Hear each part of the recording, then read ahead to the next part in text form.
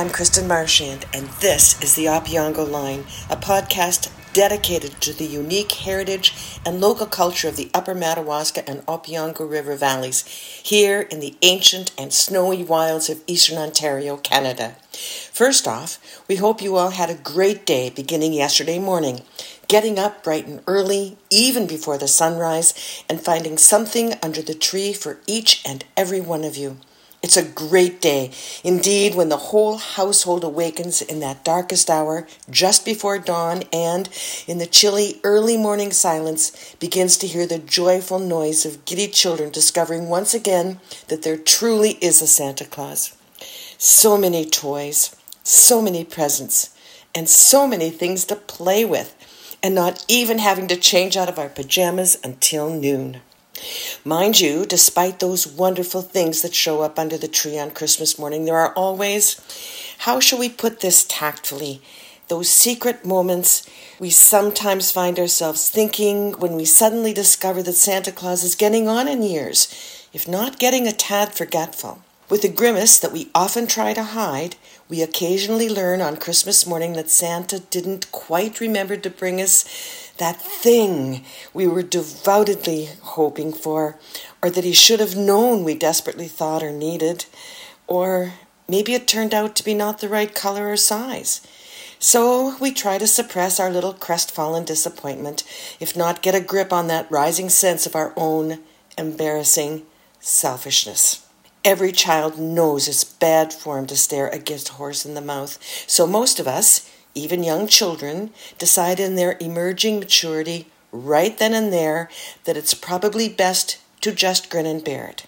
It is, after all, Christmas, and it's enough that we got anything at all left under the tree, what with all the horrific stories that our grandparents often told us about their threadbare Christmas mornings when they had to suffer through the dirty 30s or the Second World War. Those Christmases when they only got a half-rotten orange, or a solitary banged-up dinky toy, or, God forbid, a pair of hand-me-down galoshes they had to share with their sister. The horror. No, it's never a good idea to bellyache about what we didn't get on Christmas morning, or what Santa Claus might have forgotten to leave us under the tree. The glass must always be half full. It's never good to see it half empty. Or is it? We have for your curious enjoyment on this fine Boxing Day 2021 a unique story of a certain little boy who woke up in downtown Barry's Bay on Christmas morning 1964, some 57 years ago yesterday, and soon found his glass possibly more than half empty. Now, all his presents, the usual stuff that most 10-year-old boys wanted from Santa Claus back in their balmy days of the mid-1960s, those Christmas presents were all there, all neatly piled up, so he could easily find them under the tree next to those of his 5 brothers and 1 sister. No, everything was there, except one essential thing so necessary, he thought, for his Christmas morning happiness that without it, Christmas was just felt amiss. He intuitively understood that very moment he discovered his one missing ingredient of Santa's failure to make it appear under that tree that morning. It had the makings of turning both Christmas Day and Boxing Day into the worst of times.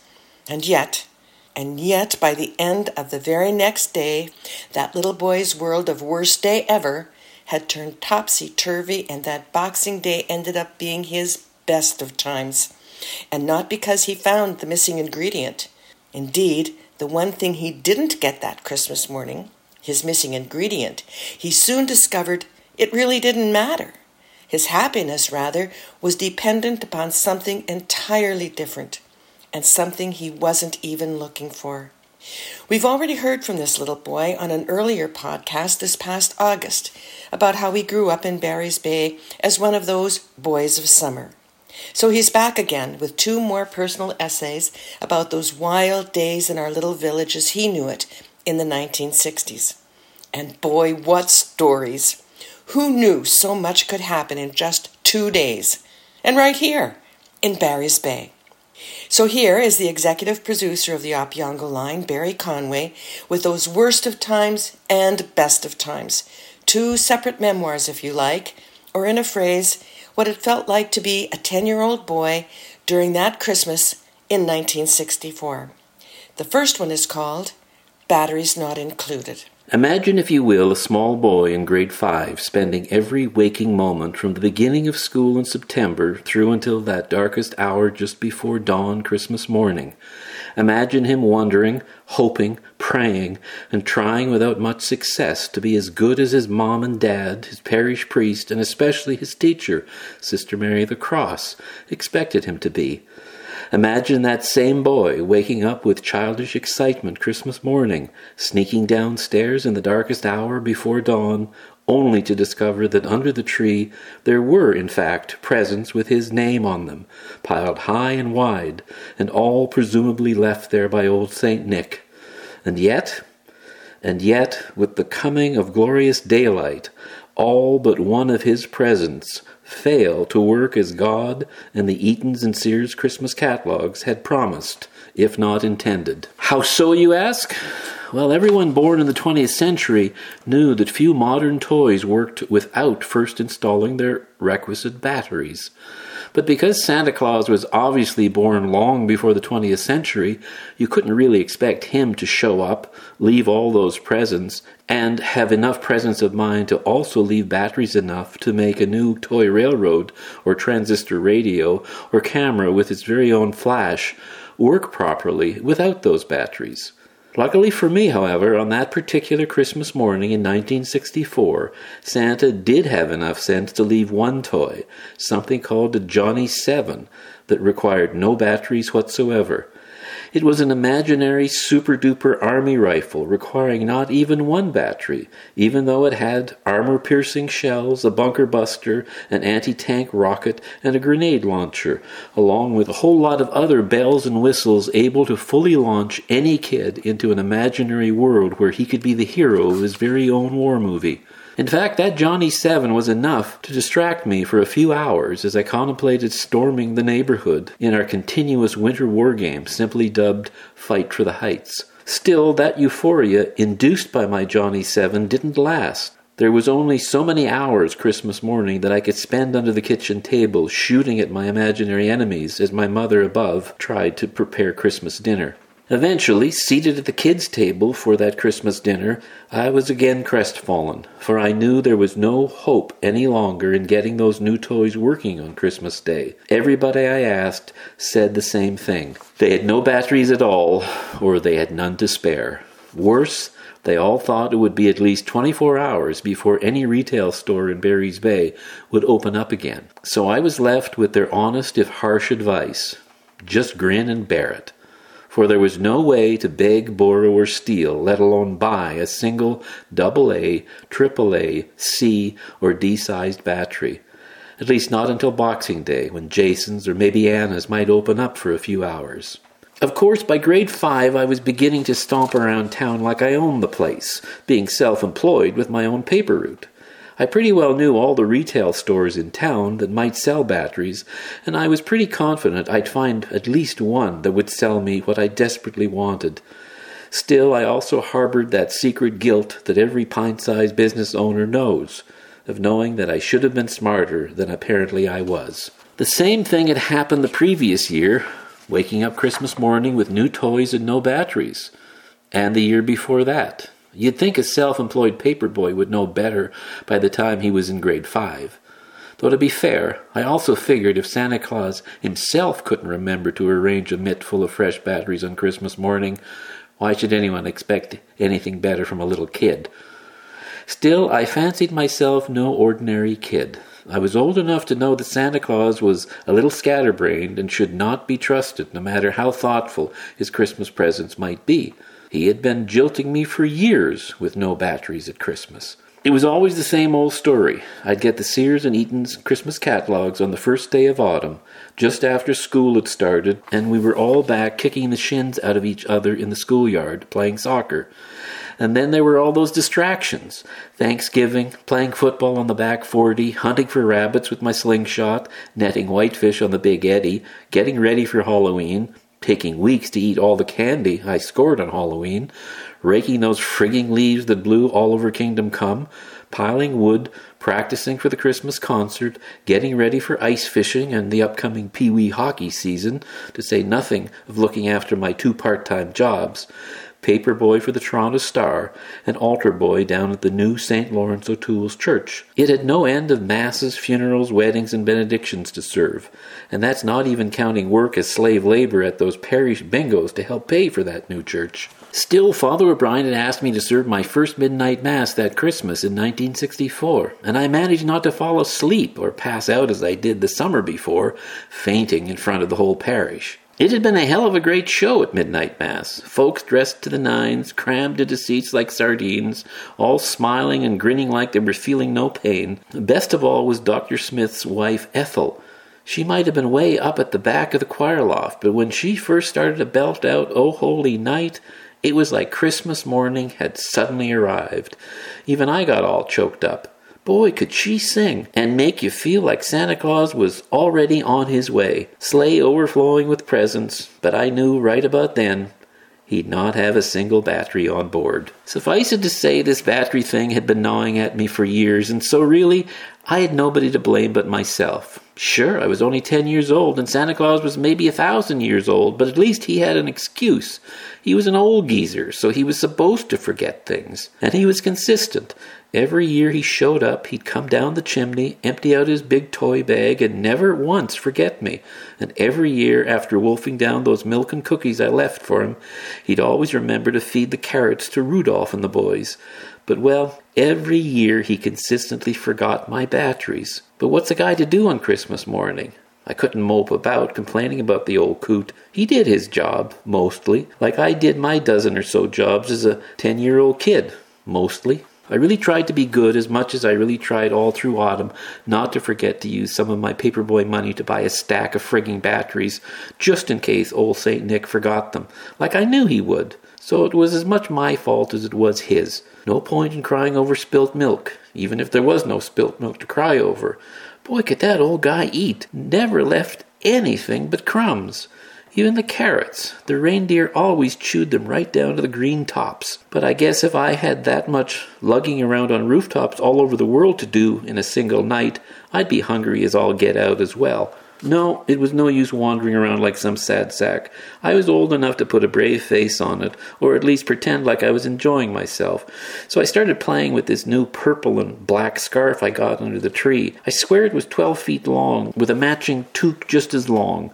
My Aunt Olive had given it to me, and so I just smiled and looked like I was having a whole lot of fun because it didn't require any batteries. So there I was, lollygagging about the house with nothing to do except wait for just one good store to open up on Boxing Day. One way or another, I just kept putting one foot in front of the other, watching the clock. Tick-tock, tick-tock, tick-tock, waiting for the second hand to rise to the top and then fall down again to the bottom, minute after minute, hour after hour. Finally, I gave myself a shake and wandered into the living room. When my father starts talking about his glory days, when he himself was only 10 years old. He was born in 1917, and so it must have been Christmas, 1927, he was gassing on about. But what a Christmas that must have been. He'd come down from the old homestead near Bark Lake for midnight mass at St. Lawrence O'Toole's. His mother and brothers and sisters were all with him in the back of the sleigh, with his father driving on a pair of horses through the snow, huffing and puffing, with their sleigh bells jangling. And they had to sit through not one, but 2 midnight masses, a big one and some little one they had right afterwards. He said they never even got home until after 2 in the morning. But instead of all going to bed and giving Santa time to land on the roof, they all sat up for a big feed of roast pork until well after 3 in the morning. Imagine that. My dad never talked about what he got that morning when he was 10 years old, but I never got the impression, being a farm kid, that he got very much of anything on Christmas mornings. Still, did he go on about something that sounded even better? In the 1920s and 30s, and even during the Second World War, my dad said all of Barry's Bay and the people all over the countryside, they had more than just midnight mass to look forward to at Christmas. There was this big party, he said, that lasted from Christmas Day to what people called Little Christmas, or the Feast of the Epiphany, on January 6th. It was this annual Christmas bazaar, and it was centered in the basement of St. Hedwig's Church. That Christmas bazaar would be crawling with everybody having a great old time for weeks on end. All sorts of food and drinks, games for kids to play, but the big attraction was this wild card tournament that went on for days. They'd set up tables, and sometimes they'd play a single game that would continue on until the next night or even the next night after that. It wasn't poker or bridge or even euchre or anything like that, he said. Gambling with money was not allowed. Anyway, this card game that everybody was mad about playing back then was something called 45, and the reason everybody wanted to play it was because the best 45 player could win one heck of a prize. And one year, who should win that prize but none other than my dad's dad, my grandfather, who had settled near Bark Lake back in the 1860s. And what a prize! It was a brand new Philco radio donated to the bazaar by Charlie and Dan Murray, who ran C&D Murray's store across from the train station in Barry's Bay. My dad said when his father won that prize, it was like the whole family had died and gone to heaven. Of course, it took a couple of days to get the radio all set up. John O'Manick, who ran the Murray O'Manick sawmill just below St. Hedwig's, he and his son Joe had to come up to the farm to string up the aerial, which turned out to be a real mess of copper wire strung around the rooftop of the old farmhouse and into some nearby trees. And given that nobody in the countryside had any electricity back then, that old Philco radio could only operate on a mess of dry cell batteries. And wouldn't you know it, back then those batteries were included as part of the prize, so the O'Manicks hooked them up as well.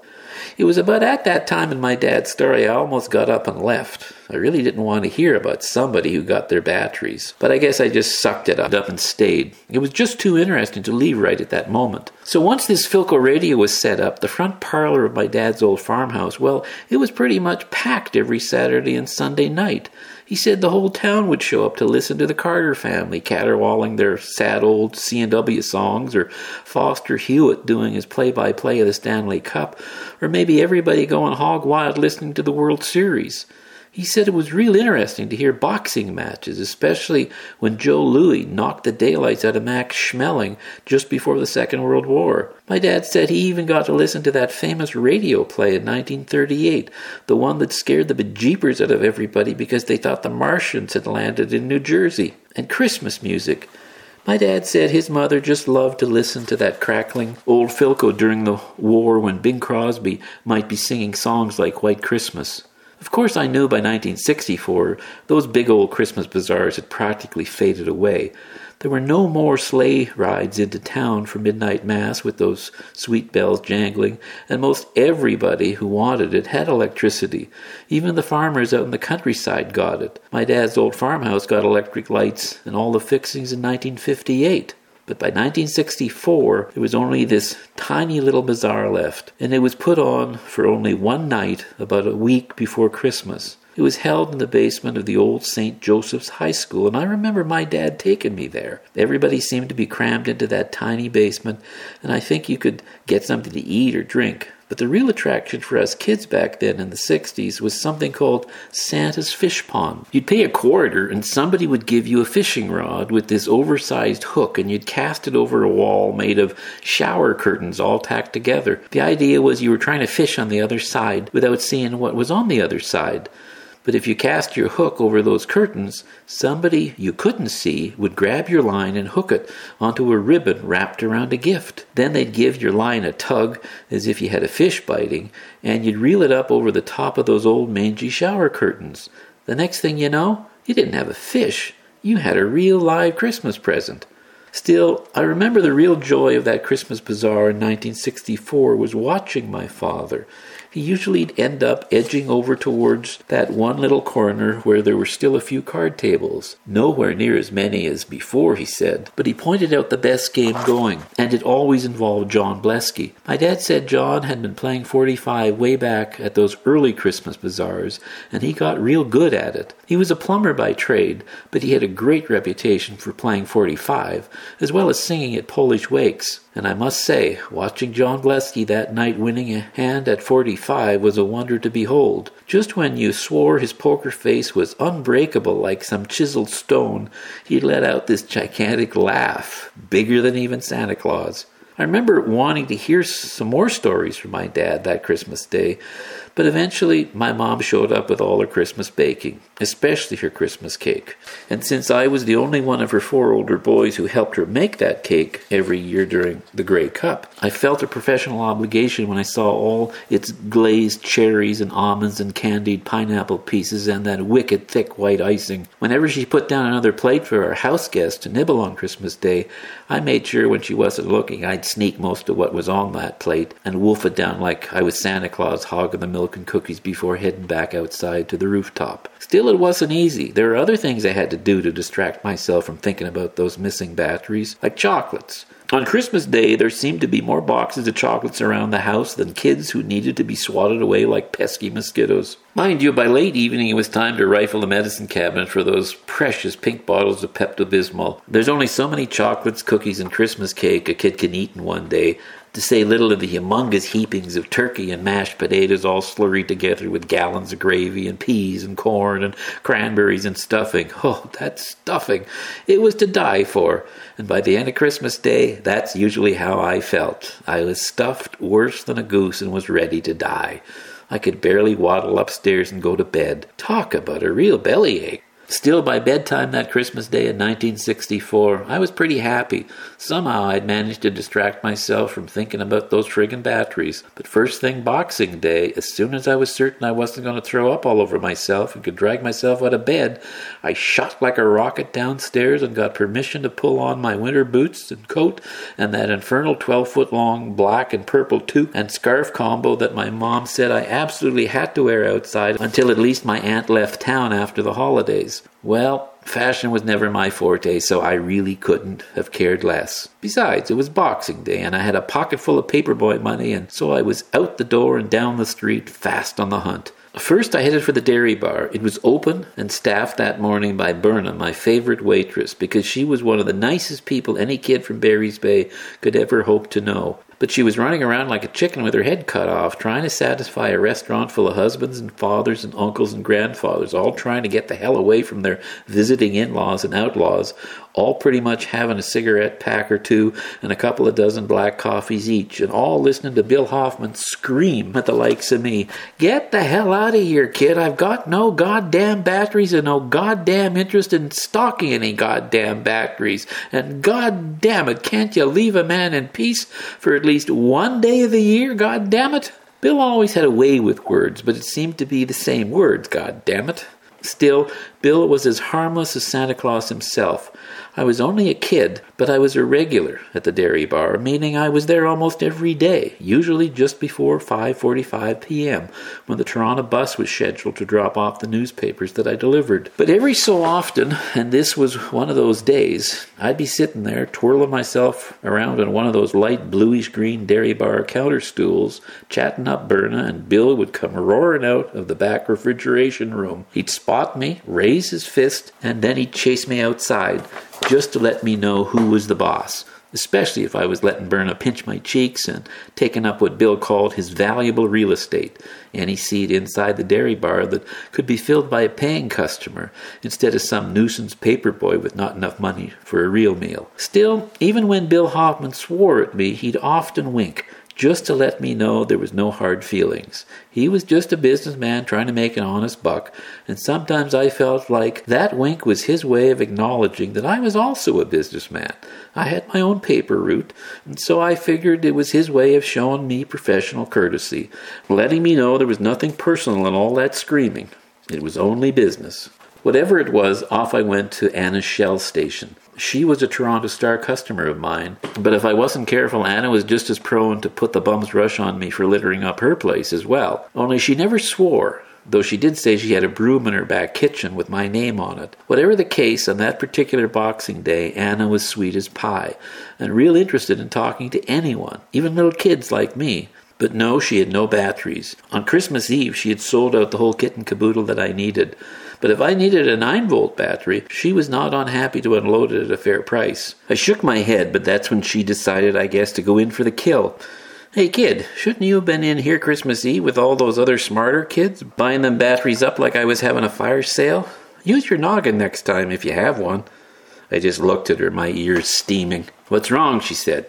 Cat got your tongue? I didn't really respond and just decided all the same to head for the front door, and that's when she started to tell me there was somebody she thought might have what I was looking for.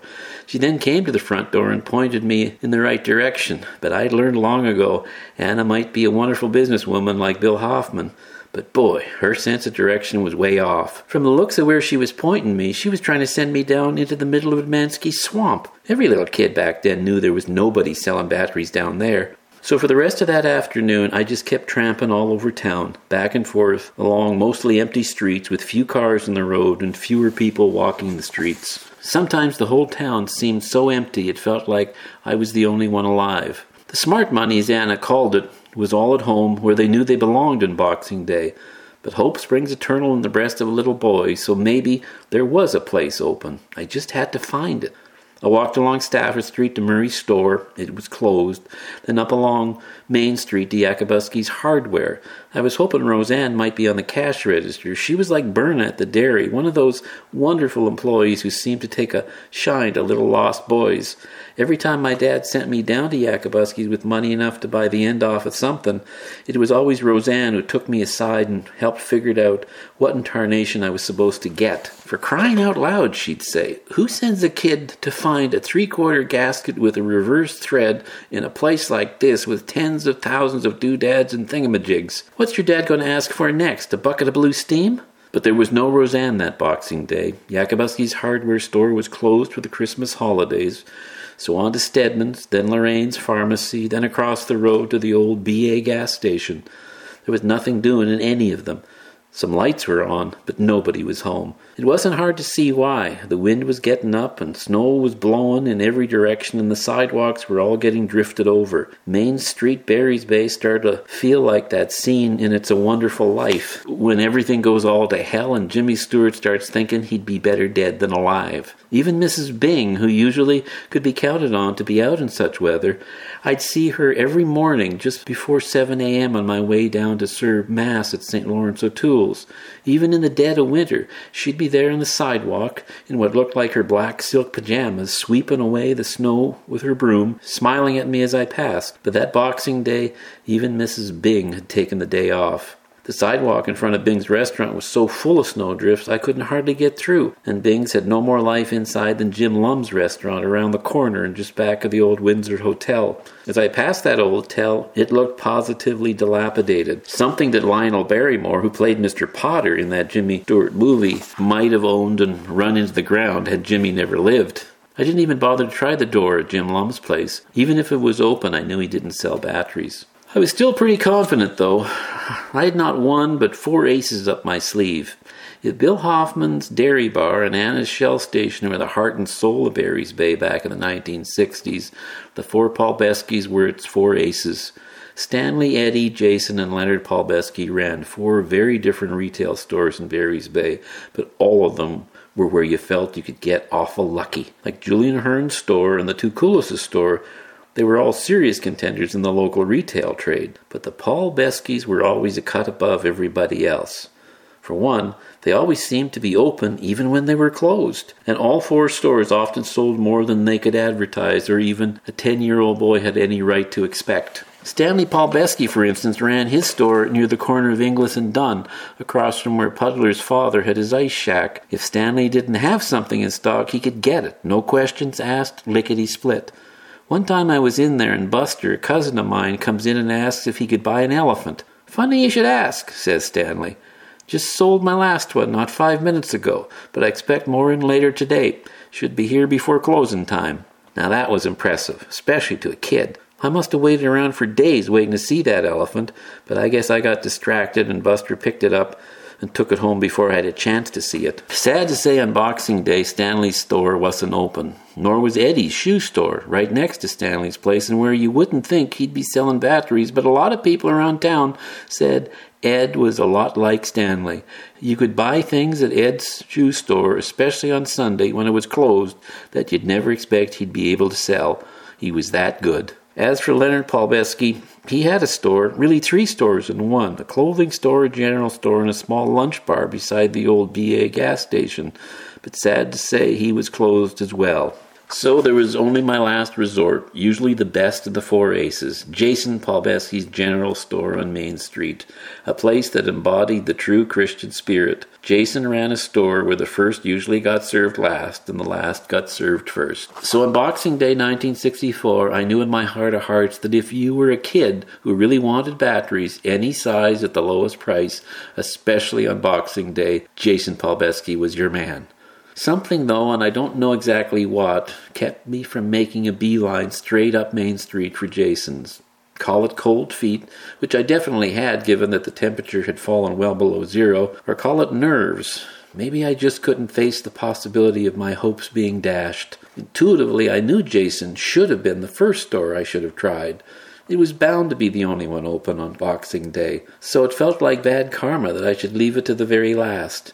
I'd somehow betrayed the spirit of Jason's, or maybe even insulted the battery gods by not going there right off the bat. Whatever it was, I decided I had better do my penance first, so I headed on down Dunn Street to Julian Hearn's, only to find his store was closed. Then back down along Bay Street to Coulis's store, closed as well, and finally back up to the other Coulis's store on Main Street, but it too was closed. Finally, I took a deep breath and a gander up towards the heavens where I could see the afternoon was growing dark and evening had started to come on. And then for some reason, I really started to lose my nerve. I so much wanted to run across the main street to the always inviting front door of Jason Polbeski's General Store, but it seemed almost like a bridge too far. If it wasn't open, I may as well not even go home. That was Barry Conway with his personal essay, Batteries Not Included. But lest you think that particular Boxing Day in 1964 ended badly for him, you would be wrong. In fact, that memorable day did end up the best of times. Here is his second essay, The Old Grey Lady. A story, he says, is about the real meaning of Christmas. Let's just say that by 5 p.m. Boxing Day 1964, the retail trade, as it was then known in Barry's Bay, had left me high and dry. The dairy bar, Anna's, even the 4 aces, all had gone dark and were done for the day.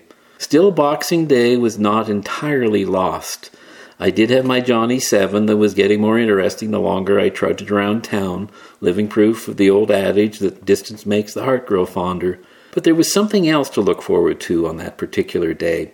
Every kid in town knew that it wouldn't be long after supper that evening that we could all meet up at a place everybody called the Old Grey Lady. By far it was the largest building in town, a colossus of incredible proportions and endless fascination. It was bigger than any church we knew and certainly a lot more fun to be inside. You didn't have to memorize Latin answers as Sister Mildred had me do earlier that year to prepare me for becoming an altar boy. You didn't have to have homework to hand in like we had to in school. In fact, the Old Grey Lady was a place you didn't have to do anything at all.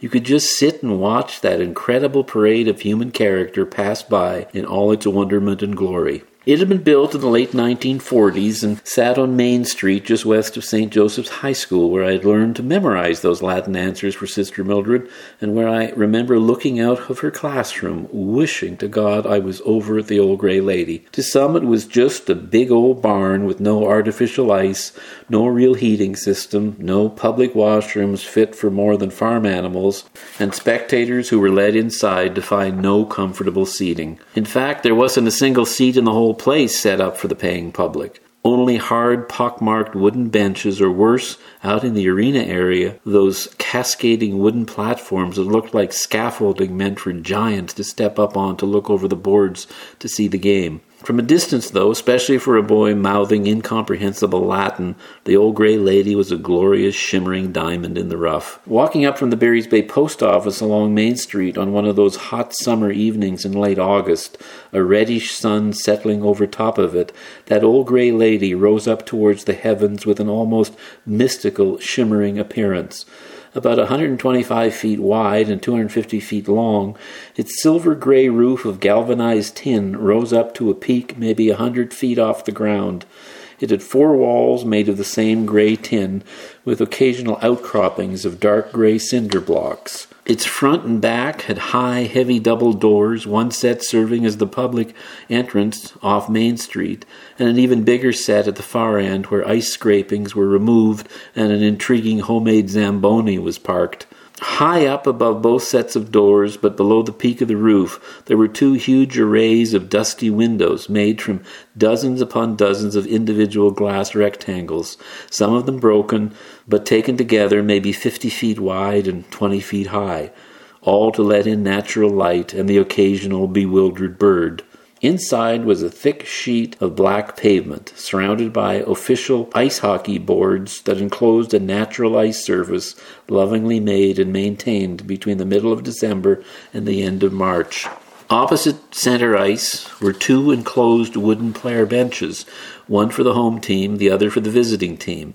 And across the way on the west side was an oversized penalty box that was usually occupied for most of the hockey games I either saw there or played in. It was Barry's Bay's answer to the Roman Coliseum, a place where the home team could literally fight it out with a team from Whitney, Killaloe, or elsewhere from the upper Ottawa Valley, and where, on one of those great days near the end of March, when the hockey season came to a grinding halt before the warmer April weather destroyed the ice, it was not uncommon to see a crowd of 1,500 fans, most egging on the likes of Mark Yantha, Andy Edmansky, Jackie Billings, Shorty Prince, and my favorite, Jerome Tubby Cebulski. For the longest time, I never knew Jerome's real name. Everybody just called him Tubby, but he was a wonder to behold.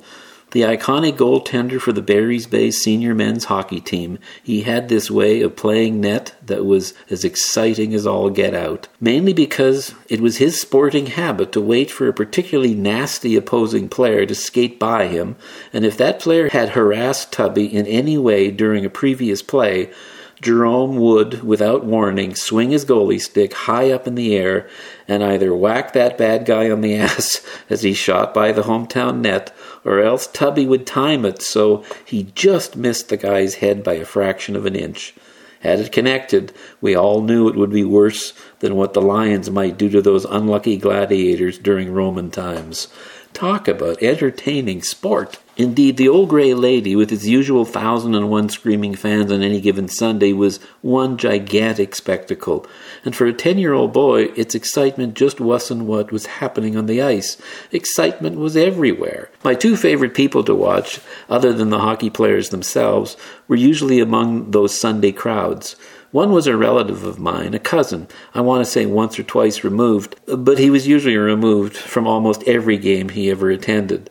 He would crawl up along the roof rafters, huge 2x12 timbers that were bolted together to form large trusses where you could easily hide. Anyway, this cousin of mine would crawl up there, high up over the ice surface, and wait quietly enough with his trusty bag of cold fish, catgut, farmyard offal, and the odd skinned carcass of a dead muskrat. During the first 2 periods, there wasn't a peep out of him, but then in the third period, when the hometown boys got down to the real business of winning, or God forbid, losing the game, he would fire down a ball of that dead fish or muskrat guts, aiming for an opposing player, or usually the referees who had come up from Renfrew to officiate the league game. Where he got all those grimy guts, nobody could say. But of course, the cops would eventually cart him off, with everybody applauding, and the cops trying to look like they were enforcing the law. But everybody knew they'd only take him outside, and after giving him a warning, let him go. That is, so long as he was caught trying to help out the right team, or had hit what even the cops considered were sometimes the worst refereeing in all of Christendom. The second person I loved to watch, and she was one tough bird, shall also remain nameless. I can't say for sure that I wasn't related to her, but she had more than a few cousins and friends on that Barry's Bay senior team. She'd grown up locally in a very rambunctious family of very competitive sportsmen who all loved hockey, baseball, hunting, and fishing, but boy did they hate to see the hometown get beaten. Especially during those Sunday afternoon playoff games, she'd get herself along the boards near the blue line, and whenever a particularly nasty player from a visiting team shot by on a breakaway, well, this lady, and I use that term loosely, would jerk up a purse hidden behind the boards, and she'd wind up and whack that opposing player as hard as she could in the chest or in the back of his head. She'd usually wait, like my cousin with the muskrat, until the third period, and usually she didn't get more than one good wallop off before the cops would sit down on either side of her for the rest of the game. She'd behave herself for a while, but then, if the hometown boys were still losing, she'd break out with the most god-awful shouting, and not always using the Queen's English. There were some swear words I learned from her I'm still afraid to use. The best of times, however, were to be had, at least from a 10-year-old boy's point of view, elsewhere. Places like the boiler room, where the arena management and rink rats hung out, firing up the hot stove with slab wood or adjusting steam knobs for God knows what purpose, because there was no place in the arena that seemed to have any heat. That boiler room belonged to the Edmanskys, especially Pete and Conrad, and those others of their clan who all seemed to be mechanically inclined. The ones with sporting talent, like Andy and Howie, were in the dressing room or on the ice doing their best for the hometown. But if a kid played his cards right, one of the rink rats in the boiler room might let you tag along, as he was instructed by Pete to deliver a pail of cold water between periods to the resting teams in their dressing rooms tucked in behind the players' benches. It was in those dressing rooms where a kid could see all manner of strange things happening. For example, both teams had this collection of special quart bottles as part of their standard equipment.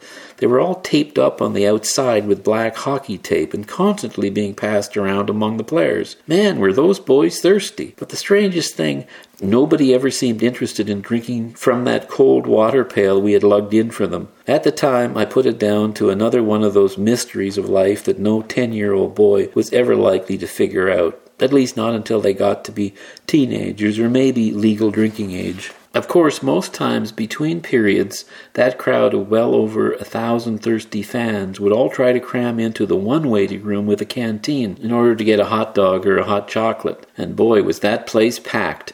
Everybody was cheek by jowl with cigarette smoke and ashes flying everywhere.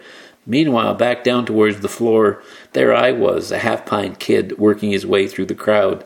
Honestly, a kid would get more elbows to the head and body checks to the torso and have his feet stamped more than a few times between periods. It was like playing next to Gordie Howe along the boards. He'd pummel you if he thought the referee wasn't looking. Yet it was worth it, if only to get out into the main lobby by the ticket window and watch the cursing and swearing that would often go on involving the guy who was boxed in behind the net, operating the red light to signal a goal getting scored. Between periods, that poor guy would often step out from his little telephone booth-sized room and stand in the main lobby and maybe want to freshen up with a cigarette or two. And wouldn't you know it, along comes somebody who starts telling him he's blind in one eye and can't see out of the other. Somebody else chips in and says it wasn't a goal at all when he flicked the red light switch on near the end of the second period, or it should have been a hometown goal in the first period. And before long, that poor guy who's supposed to know the difference between an official goal being scored and one that wasn't, well, he's all flustered and threatening to quit. And somebody would have to get one of the referees from Renfrew who would tramp in on their skates. They'd try to calm everybody down, but would often have to resort to that one argument to end all arguments. Well, boys, if you don't like the way Bob here is scoring the game, I guess we can always let him go home right here and now to the peace and quiet of the little woman, and we can call this game and award the victory to Kill Lou or Whitney or whoever it is that has beaten the pants off you Barry's Bay bozos at this very moment. There would then be dead silence before somebody would timidly say, Well, if that's the way Usby wants it, I guess we'll let it run its course. But I'm warning y'all, I'm keeping an eye on both of yous. I'm keeping an eye on both of you, because I don't like the way you're calling this goddamn game, you smarty pants referee. With a little luck, a siren would sound, operated from the press box above, and where the public address announcements were made about who officially scored or assisted what goal. And within a minute or so, the main lobby and both waiting rooms would all be emptied out again. We just scatter like minnows to our respective places to watch the final period. Of course, the real winter season started at the Old Grey Lady on Boxing Day, usually with public skating that very evening. That's when many of the village kids would show up, most of us for the first time that winter. Given everything else going on in our lives, what with the run-up to Christmas, it was hard to juggle any slim chance to go skating there before Christmas. Chances were it wouldn't be cold enough to make the natural ice surface until December, and if there was a big game before Christmas, like the Flying Fathers coming to town for a fundraising exhibition with local hero Father Les Costello, well, the boys in the boiler room made sure the good fathers had excellent ice for their hockey game, and to hell with those public skaters who were mostly just those pesky kids, more trouble than they were worth.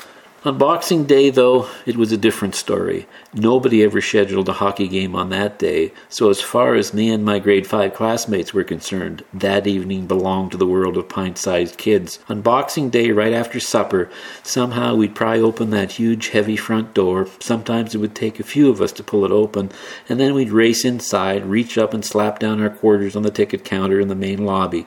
Somebody would give us back 10 or 15 cents, enough for a Mountain Dew or hot chocolate, and then we'd go into one of 2 waiting rooms and sit on those black wooden benches all cut up with skate marks or guys fiddling with their jackknives, and we'd change out of our winter boots and slap on our skates before heading out onto the ice. There we'd meet up with all the neighborhood kids that lived near the arena. The Billingses, Murrays, Conways, Lurbetskis, Micahs, Palbeskis, Kulises, Rumbleskis, and with luck we'd also see a whole gaggle of Edmanskis, Shalas, Galkas, Yanthas, and Princes, and just about anybody who could cadge a pair of second-hand skates. Most of us got our skates from older siblings as hand-me-downs, and most of us learned to skate on backyard rinks or nearby ponds, lakes, or creeks with their constantly shifting ice that would crack and often trip up even the best skaters. Nothing like that ever happened at the Old Grey Lady. Pete Edmansky and Conrad Edmansky kept their natural ice in pristine condition, and if anyone ever ended up flying through the air with the greatest of ease, all that meant was that they got body-checked fair and square in a real hockey game, or else, if they were from out of town, they got schmucked with some lady's purse or the innards of a muskrat. So there I was that evening on Boxing Day 1964 with my grade 5 classmates. We all had survived Christmas, and somehow that first public skate felt like heaven itself because we were with our friends, kids of our own age, and so our Christmas presents, with or without batteries, really didn't seem to matter. Rather, it was about being with our own age group, doing something together, learning how to skate without any adults or teachers being around. It was just so good to be, well, just us. Okay, maybe not just us. There were the rink rats who patrolled the ice surface during all those public skates, looking more like they were patrolling those Nazi concentration camps that we'd all seen in the endless war movies that came to the Bay Theatre for our Sunday matinees. Those rink rats always seemed to be threatening us with dirty looks, as if to suggest we were all to be turfed outside if we so much as even thought about breaking up one of their made-up rules. Of course, we knew there was only really one rule during public skating: no rat tails.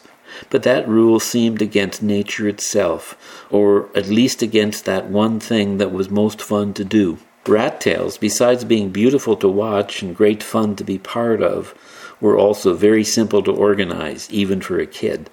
A few of us would hold hands, maybe a boy, then a girl, then a boy, because you could never get 2 grade 5 boys to hold hands. So 2 or 3 of us would hold hands at first, and then, as we slowly skated counterclockwise around the entire circumference of the rink, we'd pick up speed and take on another boy, then another girl, until there was a long line of us, maybe 10, all flying pell-mell around the rink. And just when you think it couldn't get any better, the best would happen. The end of the line closest to the boards would take on the absolute worst skater we could find, usually a guy, while at the other end of the line, closest to center ice, there would be the best skater who anchored the line, working like he held the business end of a long tug-of-war rope, with him tugging in the opposite direction to that lousy skater at the other end. Then the guy near center ice suddenly jams on the brakes, like he was flicking the wet end of a beach towel, and he swings that line of 10-year-olds as fast as he can until they go flying around the end of the rink with only one of 2 possible results. Either the worst skater goes flying into the boards and takes out, like bowling pins, an army of other unsuspecting skaters, or, if everybody in the line stays standing up, that line, like some fishing net, scoops up those unsuspecting skaters until they all get flattened like pancakes and go sliding into the boards. Bedlam, of course, ensues, and everybody breaks up laughing, and nobody is supposed to get hurt or even get caught. I don't remember anybody ever getting hurt, unless you count your pride, slightly bruised elbows, or sore tushes when we all slammed into the boards. But I do remember on more than one occasion one of those rink rats showing up and picking one of us up and giving him the bum's rush out the front door. Usually we were back inside within 10 minutes, so no real harm done. Still, those rat tails were to die for. So much fun, no matter where you were in the line. Everybody ended up belly laughing, and if you asked any of us at the time, I'd bet most of us would say it was more fun than Christmas morning without batteries. Why? Because it was something we did as a group. In some ways, it was our own unique 1964 answer to those old card games from the 1920s and 30s Christmas bazaars. Nearly 60 years later, I don't recall what that Johnny 7 really felt like in my hands, or what new Christmas toys exactly I so desperately needed those batteries for. But I can still remember holding hands along one of those rat-tail lines and hearing the wild laughter of Danny Kelly, Joanne Billings, Richard Beanish, Kathy Japeski, Julie Kitts, Mary Glavcheski, Roseanne Galka, Anna Rambleski, and Sharon Hawley, all laughing with such delight that the sound of that laughter has lasted within me for more than 5 decades. Take Sharon Hawley. Her father worked for Ontario Hydro, and before we got past grade 5, she was gone. Her father transferred out of town. I never saw her again. But I remember exactly what she looked like, a shy 10-year-old girl from Barry's Bay with a laugh you could never forget. The old grey lady had that kind of grip on us back in grade 5, when we would spend an evening or two there every week all through the winter at public skating. It was also a place where there was all manner of summer entertainments to be had there as well. Wrestling matches, monster bingos, the annual circus in Midway that arrived every August and tucked itself between the old grey lady and St. Joseph's High School, or those pick-up baseball and football games that we used to have there later on as teenagers. Curiously, my favorite memory that Boxing Day 1964 didn't happen inside the arena, but rather just outside of the old grey lady. It was after public skating had ended, and a group of us had taken off our skates, put our boots back on, and gone outside into this strange, crisp winter night air.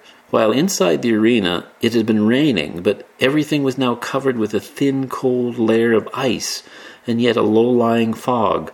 Only the rain had turned into freezing rain and then back into just rain, or whatever it was. The storm had passed, and now there was this warm moonlight and a clear black sky overhead with a peculiar electricity in the air, as if the northern lights might be coming up later that night. I don't know who noticed it first, but as we walked towards Connie Lurbetsky's house, somebody looked up behind her house, and up there was a little hill tucked in between the old grey lady and where Joanne Billings lived. Ordinarily, in the daylight hours, we used to take our toboggans and sleighs up to the top of that little hill and slide down its gentle slope. It was only a drop of perhaps 50 feet over a distance of a few hundred yards. It was always fun, but that night after we had left the old grey lady behind, that little snow-covered hill glistened with such a peculiar whitish-blue shimmer, almost a counterpoint to those strange reddish evenings in August when the sunsets over Barry's Bay felt ethereal. There was just something so inviting about the sparkle of that snow up there against the clear black sky towards Anna Rambleski's place that had made that hill into something positively magical. Undoubtedly, it was one of the most unusual winter nights I would ever remember, a strange combination of atmospheric conditions and freshly deep snow laid out in such a way as to give it a very tough crust, strong enough to carry the weight of half a dozen 10-year-olds. And yet the freezing rain was gone, the night had warmed up, the sky cleared, and the moon had majestically risen up. With Orion to the south, the Big Dipper overhead, and Cassiopeia swirling about enough to make us all dizzy, we all somehow convinced our parents to let us go tobogganing up there that evening, even though it was very late. The actual sleigh riding that night involved perhaps only half a dozen of us, in an event that probably lasted less than half an hour, because we were all tired from skating. But I can still hear the sound of those toboggans and aluminum saucers gliding down that magical, strangely crusted snow, as though we were in the best place in the whole wide world that we would ever know. Only I didn't know it at the time. That was Barry Conway and his personal essay, The Old Grey Lady.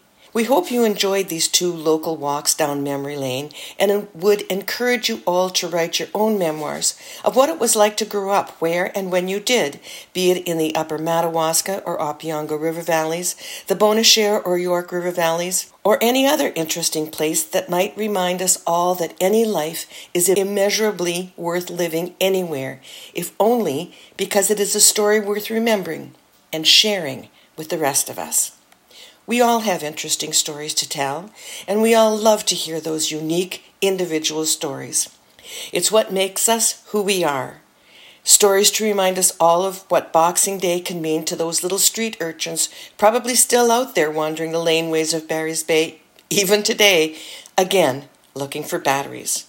Or perhaps later tonight, hoping against hope for a bit of icy snow crust, a clear night sky, and a wild sleigh ride with some of their grade 5 classmates.